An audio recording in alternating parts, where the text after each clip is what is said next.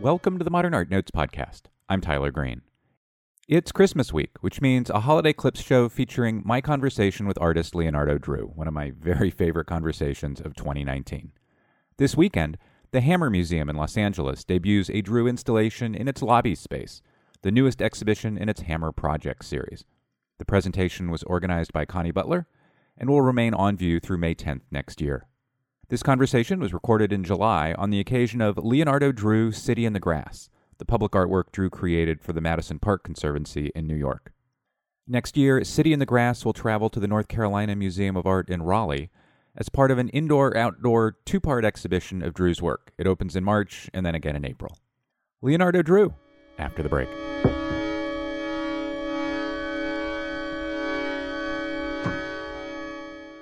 In Recording Artists, a new Getty podcast series, art historian Helen Molesworth explores the lives and work of 6 women artists: Alice Neel, Lee Krasner, Betty Saar, Helen Frankenthaler, Yoko Ono, and Eva Hesse.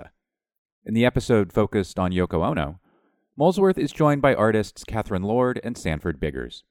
And in a 1990 interview, Ono reflects on her influences, her years on the international avant-garde scene, and the impact of her marriage on the reception of her work. Binge the entire series now at getty.edu/recordingartists. The Museum of Fine Arts Houston presents Norman Rockwell, American Freedom, the first comprehensive exhibition devoted to Norman Rockwell's iconic depictions of the 4 freedoms outlined by Franklin Delano Roosevelt: freedom of speech, freedom of worship, freedom from fear, and freedom from want. The presentation explores how Rockwell's 1943 paintings came to be embraced by millions of Americans, providing crucial aid to the war effort and taking their place among the most indelible images in the history of American art. Visit mfah.org/Norman Rockwell for more. Testing the very definition of portraiture, Sheldon Museum of Art explores nuances in the genre from the late 19th century to today. Person of Interest, on view from January 24th through July 5th, 2020, asks open-ended questions about self-fashioning, cultural memory, and performance of identity. In doing so, the exhibition prompts conversations about race and representation, institutional power, lived experience, and other relevant and timely issues. Person of Interest features works by artists ranging from John Singer Sargent, Robert Henri, and Marisol to Radcliffe Bailey, Nathaniel Mary Quinn, and Renee Stout. To learn more, visit sheldonartmuseum.org. Don't miss the final weeks of Lisa Rayana's In Pursuit of Venus Infected, closing January 5th at San Francisco's DeYoung Museum. The artist's first exhibition in the continental United States features a 70-foot-long video scroll depicting live-action vignettes juxtaposed with the historic French wallpaper on which it is based. Rayana's work prompts viewers to question who controls the narrative of history and how images shape our understanding of that narrative. See In Pursuit of Venus Infected before it closes on January 5th at the DeYoung Museum. Visit deyoungmuseum.org for details.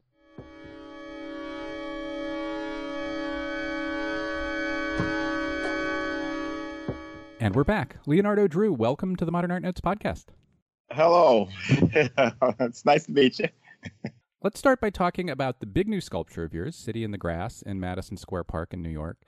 It includes 3 skyscraper recalling forms that extend upward from a carpet-like form that evokes a Persian rug. Let's talk about the 3 vertical forms first. So they certainly recall skyscrapers, New York's. But for me, they also recall the towers and proportions of Angkor Wat and other ancient structures, Angkor Wat being, of course, in Cambodia. Is that a connection you wanted the piece to contain? Well, I mean, there's a lot of information embedded in us collectively. So when it comes to these types of structures, you can think of stupas. You can also go into cinema and think of some of the imagery like The Wizard of Oz, and also movies like Metropolis. Franz Kafka's Metropolis. So I think that as I'm sort of looking at these types of images, in the end, I'm understanding the impact overall to people who may only know about Fritz Lang's Metropolis, and sort of embed this idea of a city and its complexities and its depth. They would read it through that lens. On the other hand, this thing is now going to be framed by this very structure. It will begin to echo all these things surrounding it. If we were to show it in Angkor Wat, it would resemble stupas, So So I think that it's a piece that will morph and become depending on the observer, the viewer. You mentioned film. You are a big film buff. You have a film library. How big is your film library? 3,500 films and still adding. So I'm sure it's over 35 at this point. But the follow cinema and understanding structure, how things compositionally come together visually are, I think, are points of with my facility as an illustrator. Was asked by DC and Marvel Comics when I was a child. I would have been like when I was maybe 16 or 17 to come and work for them. So it's an interesting sort of like, a journey to go from understanding how to sort of put things together, how to draw, which is what was something that artists used to be able to, where, you needed to be able to do those things to be called an artist. You need to be able to draw, and then from there be able to paint and then to sculpt. But now people find their voices in different mediums, from video to film. And it all is considered art also. I understand that. I also, glean most of my information from all these different sources. It's a matter of like just, what is it you're after, spiritually and otherwise. And then you end up abstracting that and creating. When you're working on an object or you're addressing a commission, do you ever go into that film library specifically looking for something, thinking of something? Well, films are on all the time. I mean, it's on right now. I mean, it's like, there's never a moment when there's not a television on. There's there's a living area television's on. There's the studio, and people always go on about the Art 21 documentary, and they see this the television on with black and white films. This is not staged. It's just you come into my space, and this is what you're going to experience. And so, within each space, there are like 3 working areas in the studio, and there are televisions in each one of those spaces. But, I have assistants, and they, just put up with me and whatever I need to sort of like have on. But I grew up around 5 brothers. So the very idea that I can't work in a space that doesn't have some sort of interaction, some madness around it. So I need to sort of create in chaos in order to sort of realize my best side of myself. So the television and the movies are part of a process that I need to sort of have around. Like when I go downstairs initially in the morning, I program everything. So they know not to touch. Don't touch the TV. Don't touch the TV. Do not touch anything. It's like I will orchestrate that. I need to, have my cue is from that, We talked about the cityscape element in City in the Grass. I think I see cityscapes in your work going back to 2012 or so. Works like number 153. They've got to be intentional, of course. So you would think. No. Honestly, I'll tell you, these things happen by happenstance. It's like the whole idea of the city came from the kids who play outside of my studio. Now, my area is like the biggest area in the neighborhood, so for the kids, so they want to play there. And so and they can see inside the studio, so they can see me working. Now, if you're working, on the floor on these pieces, I have to start on the floor. They're not on the wall first; they start on the floor, so they can see these things, and they go on to say, "Oh, it looks like it's like New York City. It looks like the skyline, And I'm hearing this, like I've been hearing this for some years now, and then I end up hanging them on the wall, and then now it's become that plus, But the fact is, when we decided to do City in the Grass, it was like, okay, you're going to be doing an outdoor, and you're not really a outdoor sculptor, so you're up against what kind of elements here? There were weather. All these things that are, probably going to sort of cause some situation.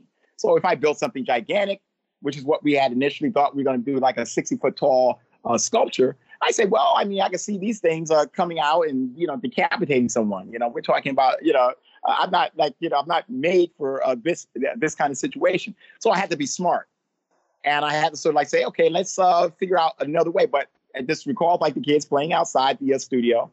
And it was like, wow, from their perspective, they're like Gulliver, and they're looking down onto Lilliput.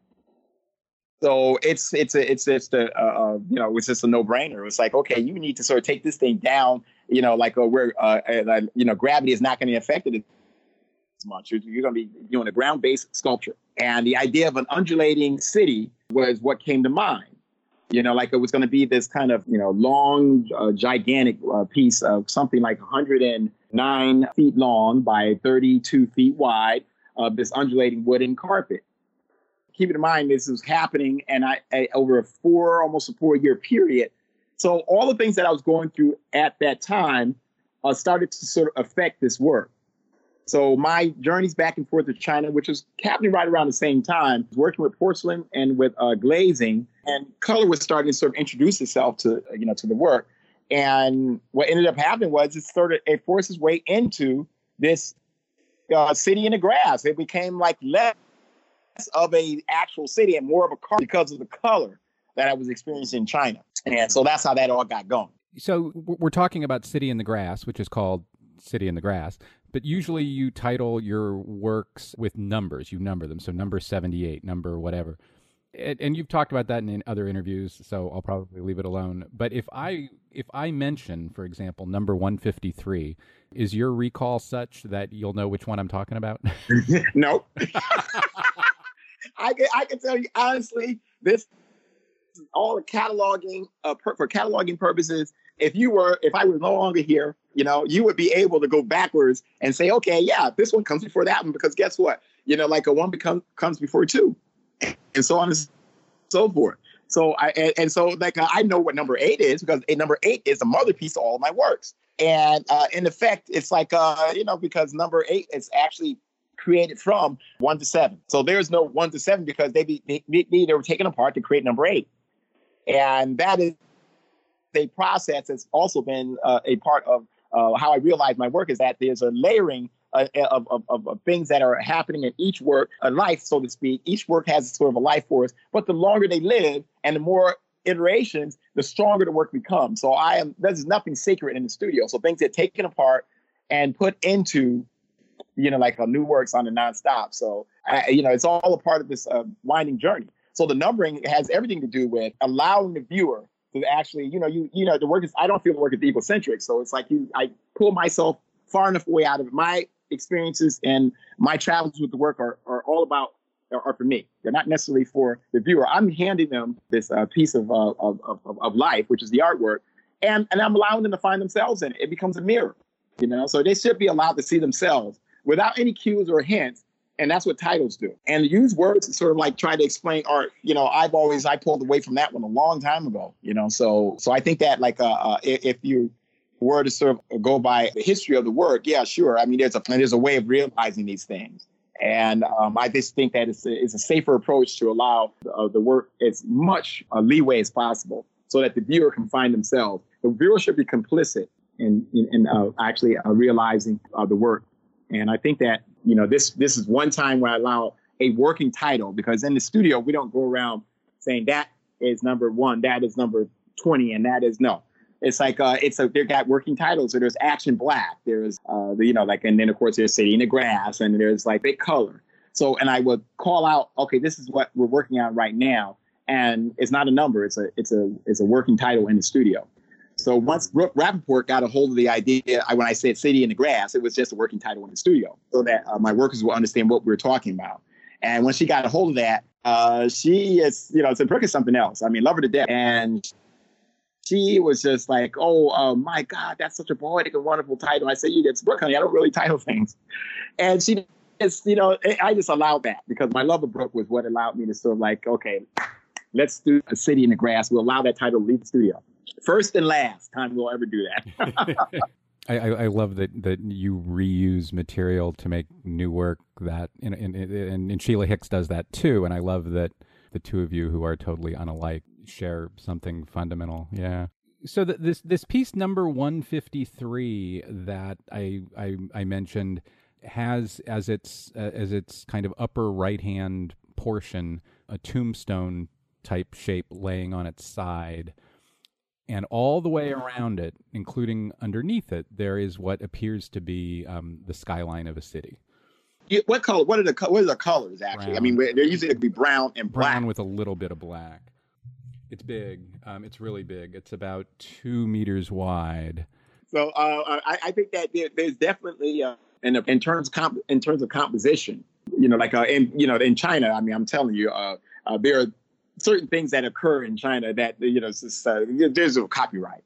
So there I am creating works And a lot of times these guys are just like, waiting for you to finish something so they can use it, sell it off or something.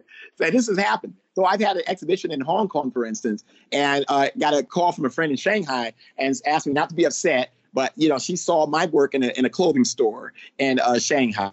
And of course, when I got to Shanghai, I went and visited, and I could have sworn when I looked at it, I said, well, yes, they took on all the cue points in my works, but I knew it wasn't mine because there were certain things I wouldn't do, But in the end, it's always interesting to know that, like, depending on the hand and the experience, there's definitely a signature, even though I don't actually physically sign work, you would know it's mine. Based on your description, you're already sort of hitting points that would be, okay, this will be an important part of a composition, for instance. It's almost like musical notes. They're your highs and your lows in your composition. And so as you're composing, there are ways of sort of realizing, this is how he would do this. So we're always very important. We'll have images of both 153 and 163 on manpodcast.com. Another element in City in the Grass is this textile element. And I think textile forms have been in your work for also a half dozen or so years, at least since number 8E from 2013. We'll get an image of that one too. It's a work made of wood that is wall-mounted but features folds that push into a room. It's a piece that kind of recalls how Eliana Tsui's work is folded and projects forward toward the viewer. 8E. Oh, interesting. Okay. Yeah, but excuse me for not actually being knowledgeable, at least about these numbers. But I can tell you they're important numbers, and I can tell you the very images that you may conjure up the very same, but they will be actually worked at my very high points in terms of my trajectory. Number 14, for instance. And I know exactly what that work has. I know number 8, number 14, number 43, which actually is probably, I would say, the first introduction of something that would be called color, though it's under a veil of rust. Number 43 is the introduction of all the rust. And so you can think of the work in terms of periods. There's the introduction first of, like, say, a piece like number 8, and the introduction of decay material. Oxidation comes into play with metal. Also decay comes in with number 14. And then a culmination of both those things come together in number 43. And if you were to look at number 8, number 14, and then you look at number 43, you would see exactly what I mean. It's like the coming together of those two, of number 8, number 14, creates a piece like number 43. So there's always these peak moments or high points where you bring all the things that you've experienced, all the things that you collected, and you bring them all into one crescendo, and it's like this explosion, and then it's a eureka moment. We'll be talking about some of those things more in a moment, just to kind of give listeners an idea of the path from 8 to 14 to 43. 8 is dated 1988, 43 is dated 1994. So the path unfolds over the many years. Before we move on from City in the Grass, the textile element, do you remember a point in your career or in the last decade or so where textile-like forms became interesting to you? Yeah, I think it started in number 43. Because if you look at just the under the rust, you can see all the different various materials. And then you look at it holistically, you look at it and you'll see it's a carpet. Yeah, there are literally textiles in 43, that are made up in. And all those voids and holes that are, that seem like catacombs or that boxes in number 43. I mean, there's a lot to sort of be gleaned from a piece like that. The composition, how these voids sort of like activate the surface, how your eyes are pulled in. So, I mean, understanding at that point in a piece, then you fast forward to a piece like City in the Grass, and you see the undulation, the action, the movement in a work like this. It all stems from all of this, all the things that came before. How to work a composition, how to pull the eye in, all the voids that are actually in City in the Grass. You could think about, like a piece like number 43, and you can see how I'm pulling the viewer in, and the constructs of City in the Grass has a way of pulling in, physically pulling in the audience so that they actually can sit on the piece. I mean, there are voids in it that actually say you can walk on the piece in order to get to, the voids actually allow the grass to peek through. And they're big enough for you to actually plant your body in. So you plant your body directly into the voids instead of in the grass. And it's like it invites you to do that, you know. So immediately the kids caught on to it. They jumped right onto those towers. And they walked right onto the rug, onto the sculpture, which you never really would have thought, you know, anyone would have said it was okay to do this. I said it was okay to do it. There was no signage saying on the first day that this is what you should do. People naturally knew that this was a piece that they could sit on, that they could walk on, that they could climb on. We'll have images of all of these works we've been discussing on the website, but just as a point of reference, number 43 is in the St. Louis Art Museum collection, if that helps some people recall it more quickly. You know, while we're talking about the beginning, about the early decades, especially back then, have described your work as, quote, sculptures that evolved from painting.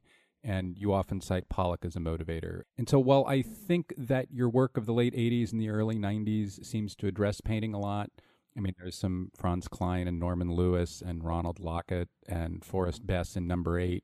And you mentioned number 14, and it has kind of a Diebenkorn Ocean Park composition, but it also recalls kind of the layering in a paint chip, or even Alberto Burri or early Mimo Rotella. This is all a very long and verbose way of asking, even as you were making these obviously three-dimensional objects, what about painting did you want to hold on to or address? Well, I can't say that I knowingly held on to the idea of painting in the work, but the truth of it is that these things are wall-mounted.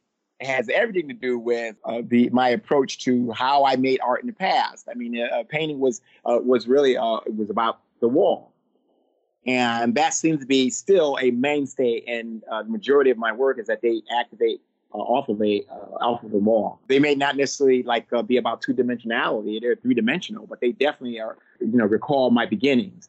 Just to think back on how painting was introduced to me, I didn't even know anything about abstractions until I ran into Pollock. But or artists Maxwell Parrish or Norman Rockwell and the Wyeths. I mean, all the folks who actually did physically sort of work a composition based on what they were actually seeing. And I understood that was how you made art. But once I saw Jackson Pollock, that was completely compromised, that approach.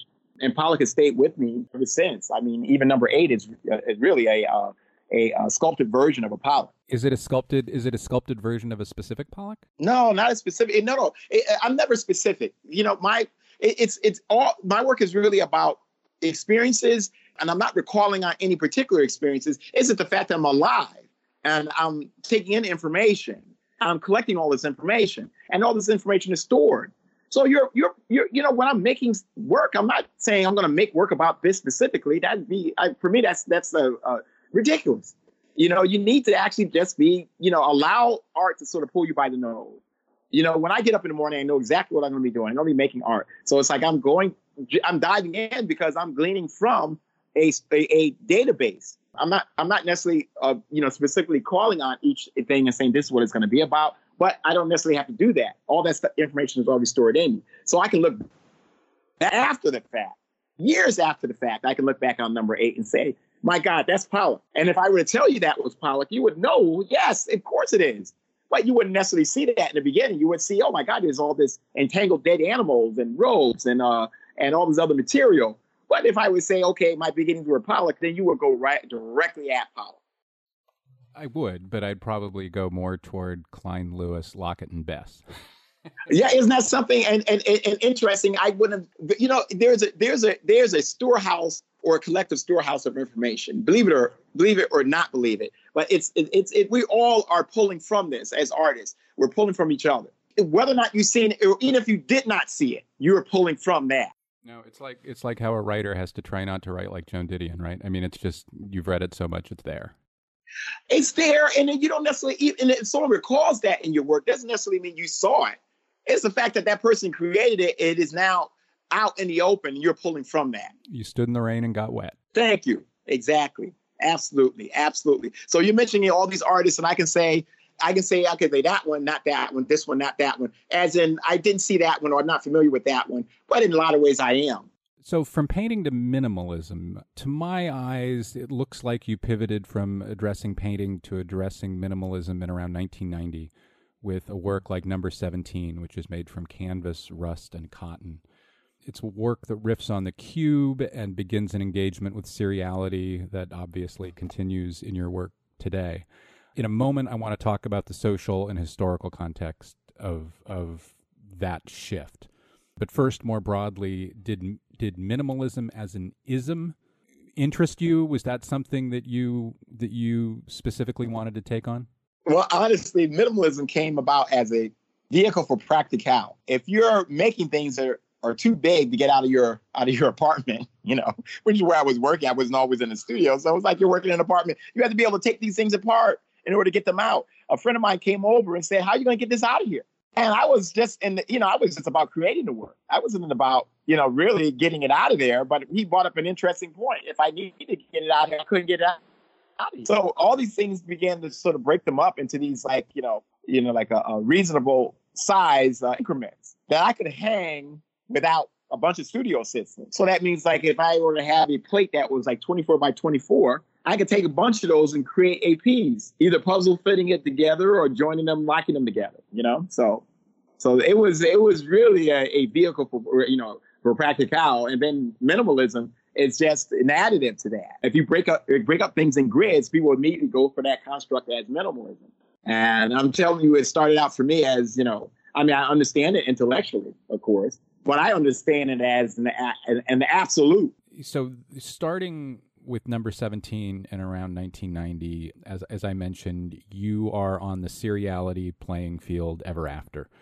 And so this is going to take me a second to build to. But when I think of seriality, I think of Ruth Asawa, who in the 1950s is going back to looms and the textile trade and the beginning of the Industrial Revolution, and who is making work that engages with seriality, that addresses its initial industrial era terms.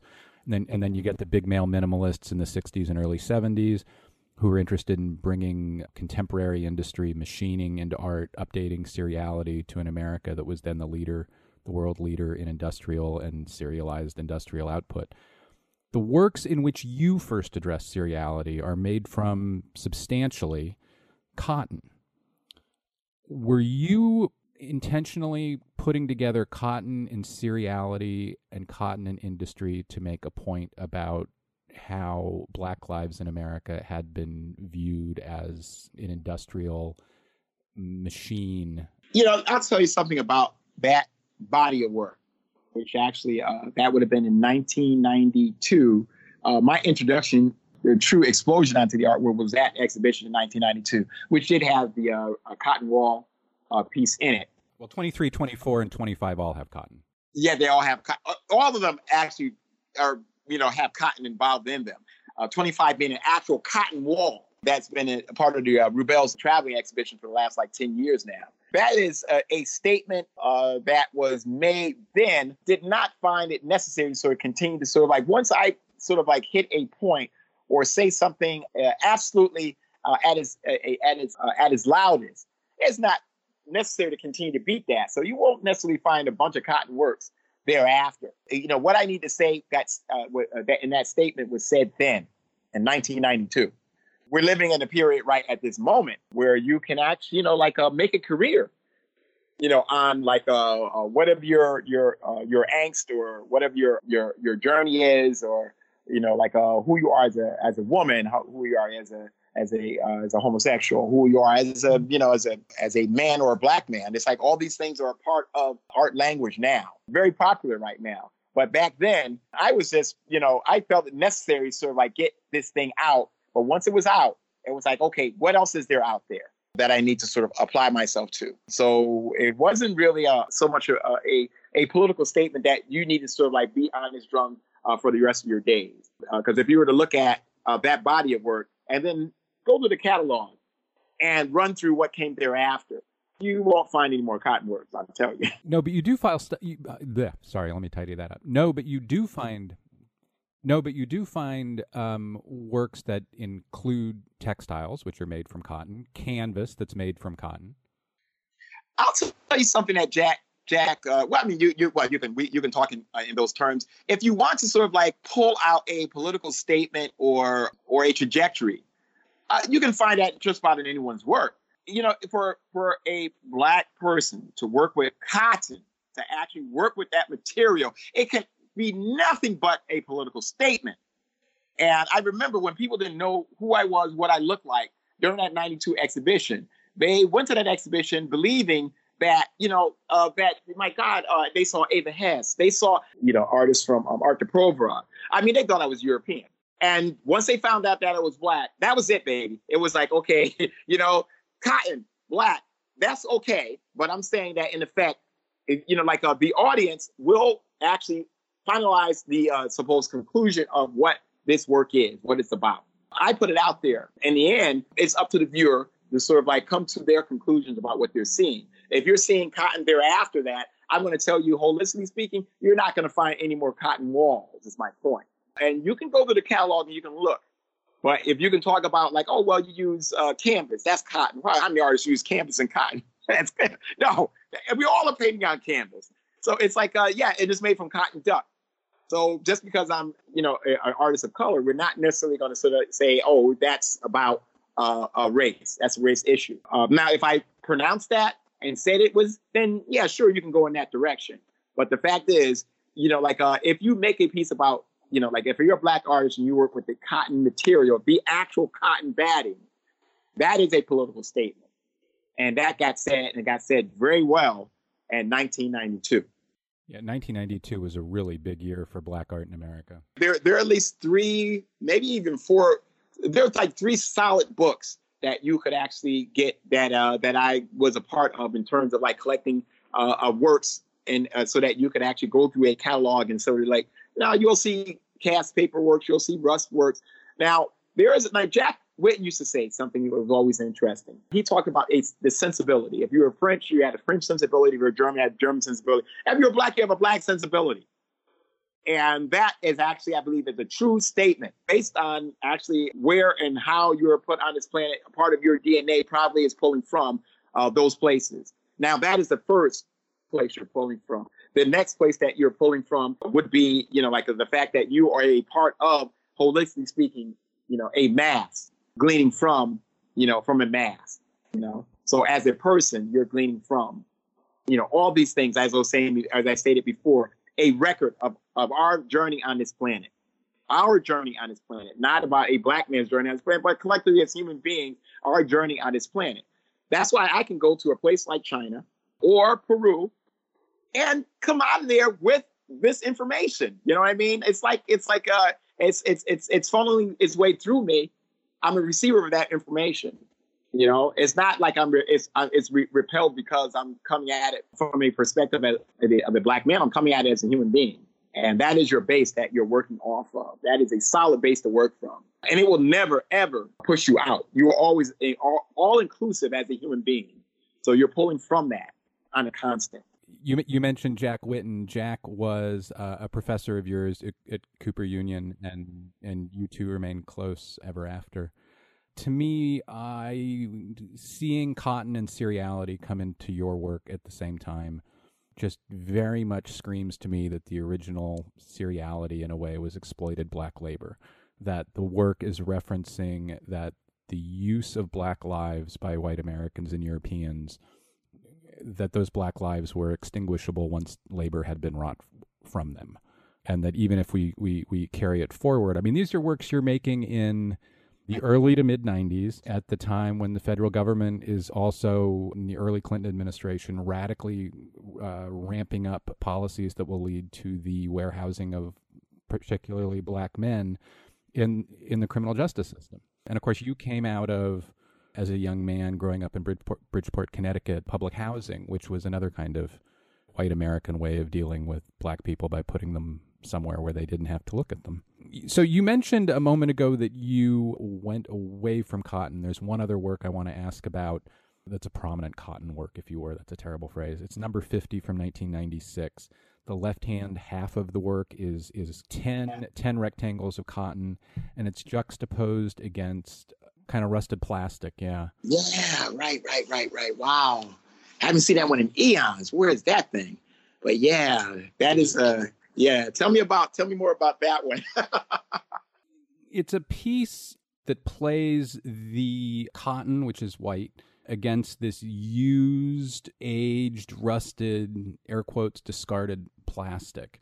What about juxtaposing those two things against each other did you like? But the juxtaposing those two elements, the rust is one thing, one that was entering into my language, and I mean the sheer, obvious decay aspect of that material. It is rust is just unyielding in terms of what it gives the form of storytelling. What it yields is just amazing. Working that in, obviously, compositionally with cotton, this is a no-brainer. It is a punch in the face, is what it is.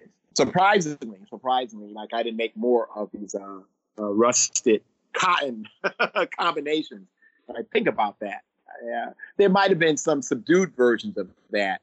If we were to go through the catalog, I can sort of like point out. And you know what? While we're doing this, I better get the catalog because it's right here. Why don't I just do that? Well, while you're getting it, I mean, that piece, number 50, reads like a reference to how the people who made cotton possible were used. Right. Oh, I'm looking at it now. Oh, my goodness. Number 50. Oh, wow. Yes, it is something. But I'll tell you another piece that actually works off of that and has a minimal aspect. It's number 51, not too long after that one. Right. It has this very digitized, also cityscape aspect to it. Number 51, which also has the cotton and rust. And 51 has that seriality and that reference to cities or warehousing of people or... Absolutely. Listen, all that is undeniable. Now, honestly, if I were, like I said, these things are created and then the story is told thereafter, if that makes sense.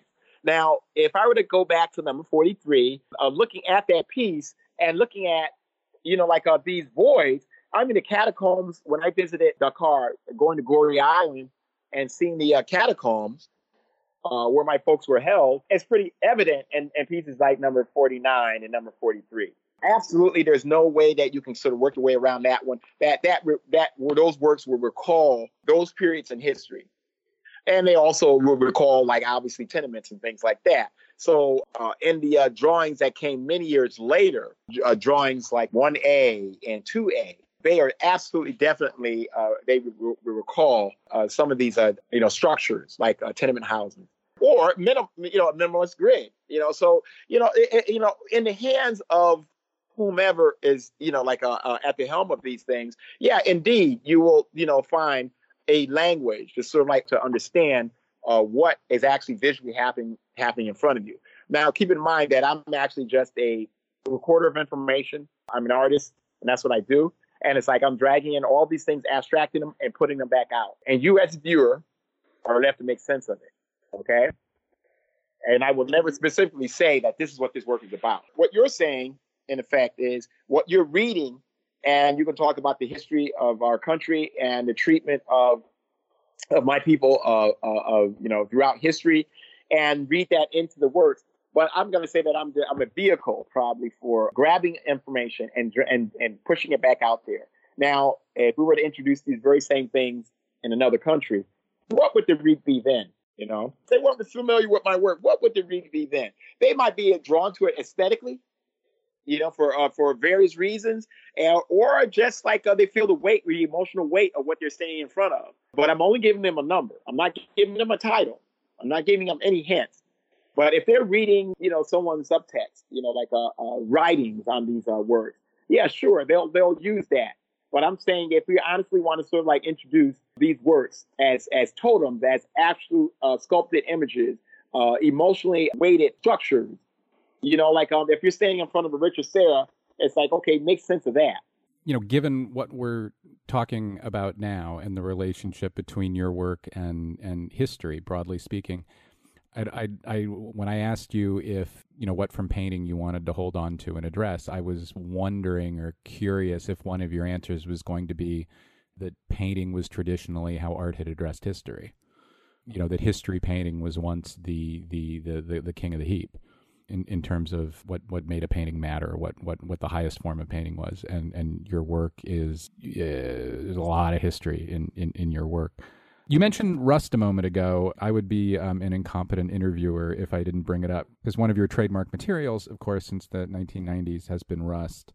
It matters enough to you that in the materials that you list as being in your work, rust is right there alongside the words paint or paper or cotton or whatever else. Do you remember when you first started thinking about rust as something you could use as a material? Honestly, if you're on a search for color, you're going to be drawn towards those things that you're attracted to. You imagine yourself as a magnet pulling in information.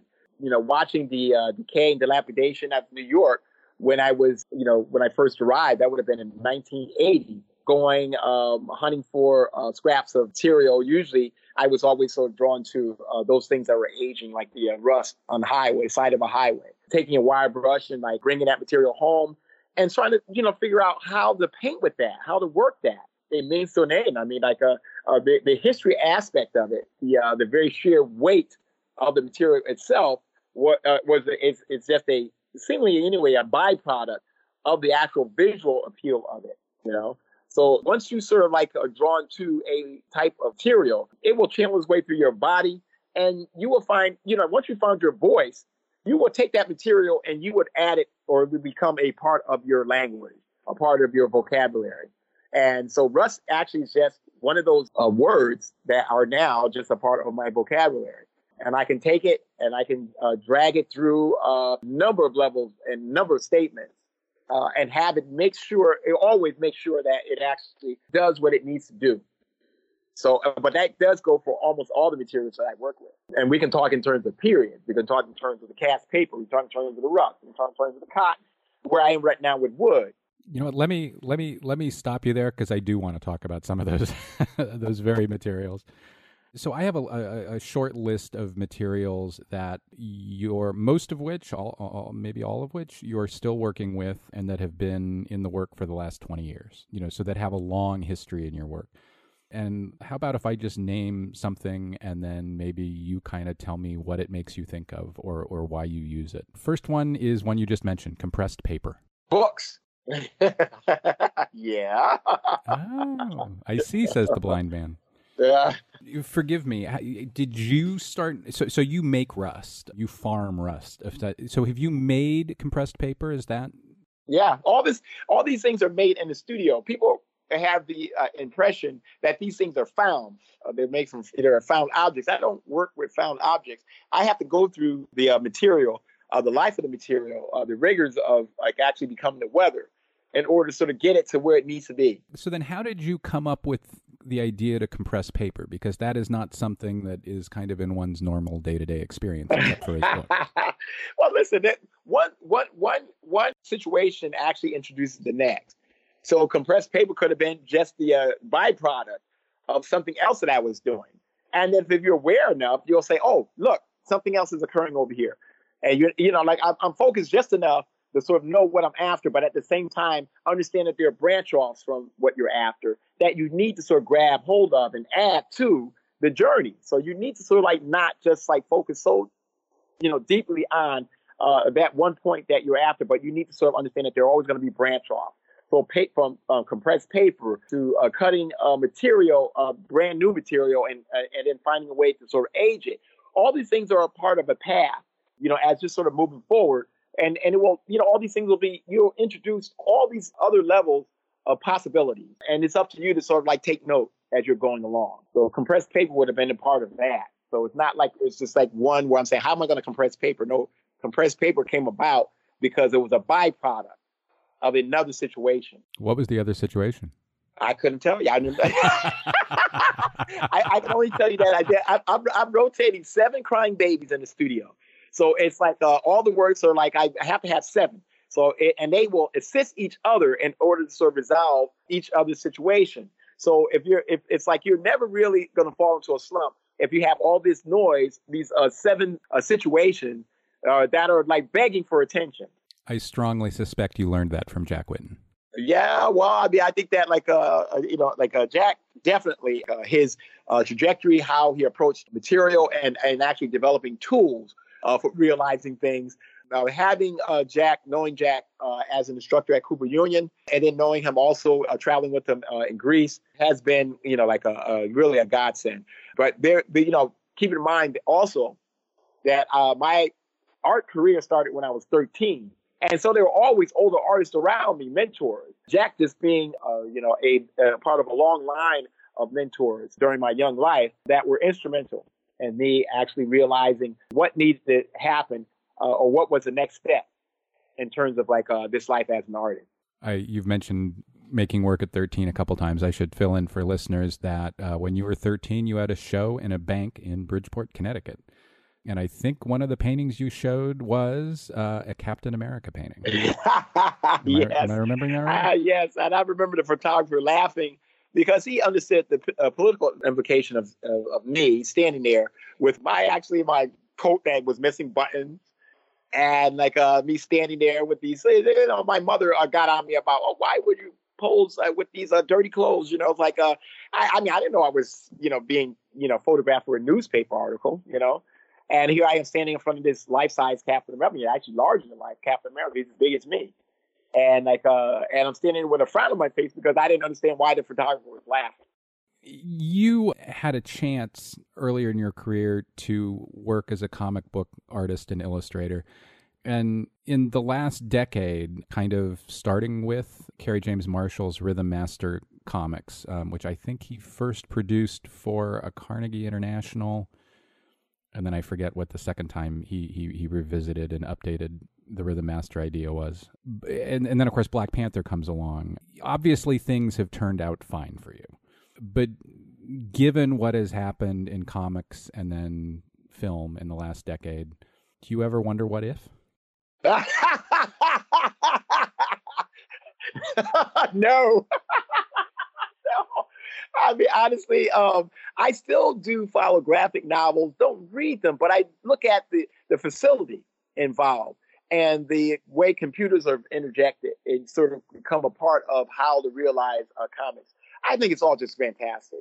And it's all art, actually. So I never understood this idea of hierarchy, but the fact that I was on both sides, meaning as a potential illustrator and then going into the fine arts and understanding when you're in school that anyone that had facility was frowned on, and here I was coming in with all this facility. It is, about that dichotomy. It is interesting that in some ways America's most important political essayist is Ta-Nehisi Coates, of course, and he's also the guy who makes Black Panther happen, right?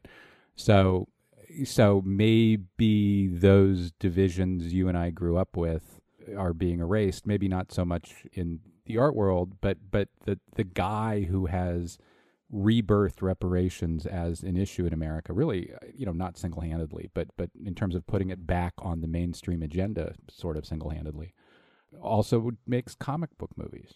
Yeah, Mr. Coates, I think it's very interesting where all this fits into where we are politically and where we are as human beings collectively. It's interesting. So I think it's okay, man. It's like 40 acres and a mule. Yeah, sure. Like all those things are possible now. If you're coming in definitely with something, supposedly to offer this idea of saying, okay, it's time. I think it seems appropriate. But I think that how necessary it is, I think that door has been kicked down and wide open in terms of you can get it, you don't necessarily have to come in begging for anything. It can be gotten. And so I do absolutely believe that as a artist who survived from 1974 as a first exhibition up until now, I understood it as a long and winding journey that has been always educational, always also a part of a sort of a larger collective. If you wanted to sort of count on race as a means to an end, these days is absolutely possible. But back then, we were definitely working towards a moment, which we're now visiting at this moment. Yeah, all challenged right now, but I think that it is definitely something that we've had a Black president. Thank you. And Chris Rock not that long ago was on this case that, we're never going to see that in our lifetime. 2 seconds later, here he was. So I think that this country is an interesting one, an interesting experiment, and possibilities. I digressed, so let me turn back to materials. Another material that's been in the work for a long time, that your use of shoes. You've used shoes in a lot of work. I know you said that you don't use found materials. All right, let's go back. So found objects is like something I avoid. When it comes to the cast paper objects, different story, because those are actually cast from actual objects. So you need to have that as a ghost image. Yes. So that's because when you go on, there was a moment when it was like for two reasons that these objects came into play. And that was because they were a part of the experiment for casting things. And I wasn't making these things, like from nowhere. They were being cast off of actual objects. The remnants of those very same objects from number 80 and from number 90 were then used. From number 75 and number 77, you will see objects that are recognizable as actual objects. Those were the ones that actually were attempting to introduce color. And then from there, those very same objects led into like number 80. So that it's all in order. So number 75, you can see actual objects coming into play as a part of a gigantic grid or as a motherboard, So objects can become a part of number 80, if that makes sense. So there's always one, like the work, they always assist each other in order to make it to the next iteration of self, if that makes sense. If you go through the numbers sort of like in order, you'll see how certain works introduce the next phase or next iteration. Another material that's been nearly constant in your work throughout is wood. What about wood holds your attention, even as you've moved on from other materials? Well, I think that the fact that trees, it begins with trees, actually, the power, impact, and the history that's stored within them, the innate energies that are emitted from trees. I mean, that's for me, it's like it's almost like the salt of the earth. The actual energies are drawn from from that material. So I think that as a base, it's unavoidable for me. I mean, I think I'd use it all throughout. It's always been a part of my work. If not, like the first thing that you see, it has been in some way a part of the actual composing of a composition. There's a work of yours at the Denver Art Museum, number 162 from 2012, that you've described as, quote, a history of places and things that you've done. So it really is kind of a source book of images and techniques. It reminds me of the extraordinary 1922 Monet water lily painting in Toledo, into which Monet packs all of the ways he had come up with of painting a water lily into one painting. And so your number 162 is dominated by a thing, an object in the middle of the field that reads as a tree, with roots shooting down and tendrils shooting upward. So the centrality of the tree was crucial. Absolutely. So the fact that if you're seeing roots or the tree of life or branch offs, all these things as metaphor for what the tree represents, central in that very piece is like like you can see the tendrils or the branches, the roots actually becoming these past works of mine. So there's these maquettes that are actually past works. If you look closely enough, you'll see, here's number 43. There's number 153. There's number, so they're all in there.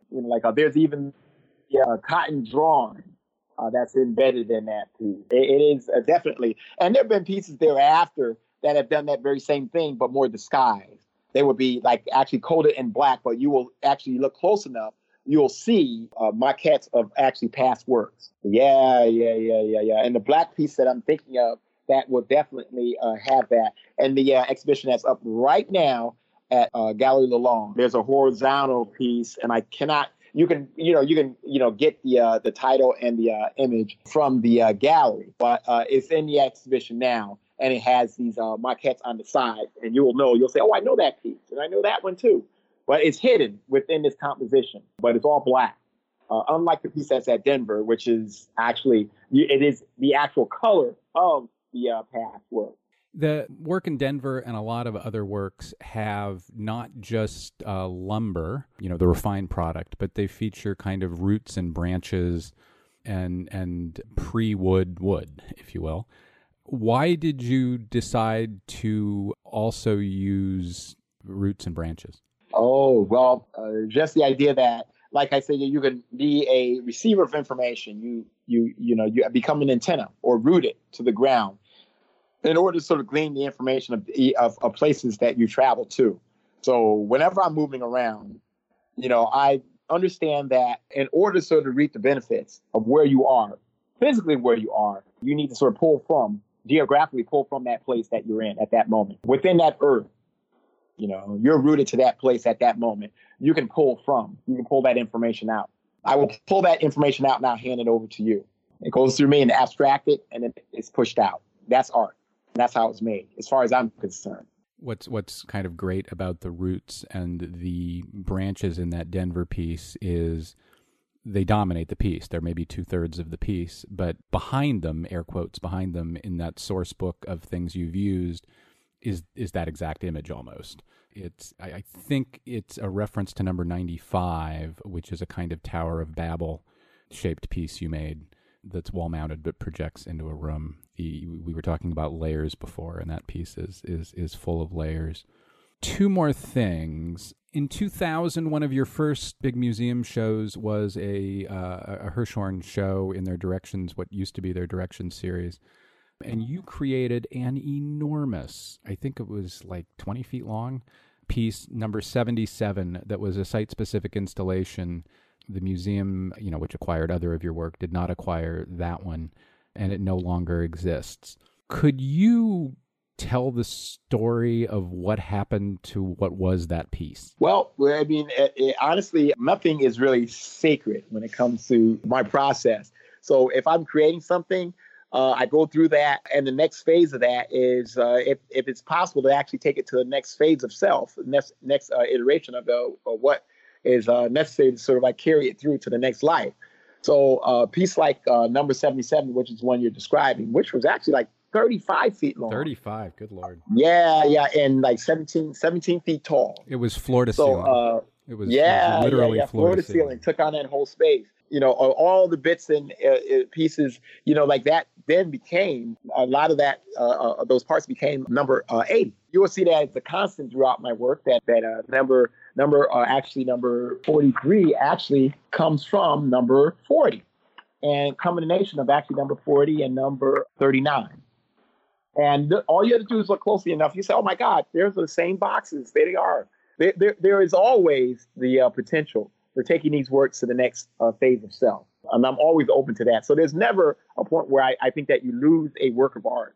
Now, historians will tell you that is not true, that work is no longer exists. I will tell you from the perspective of the person that creates it, that there's always potential in that material. And the fact that it's like the Grand Canyon, it's layered. It has all this history in it. The more you beat it, the more it lives, the more it takes on, more history. And like once it reaches its final self, it brings all that history. So it's like a life lived.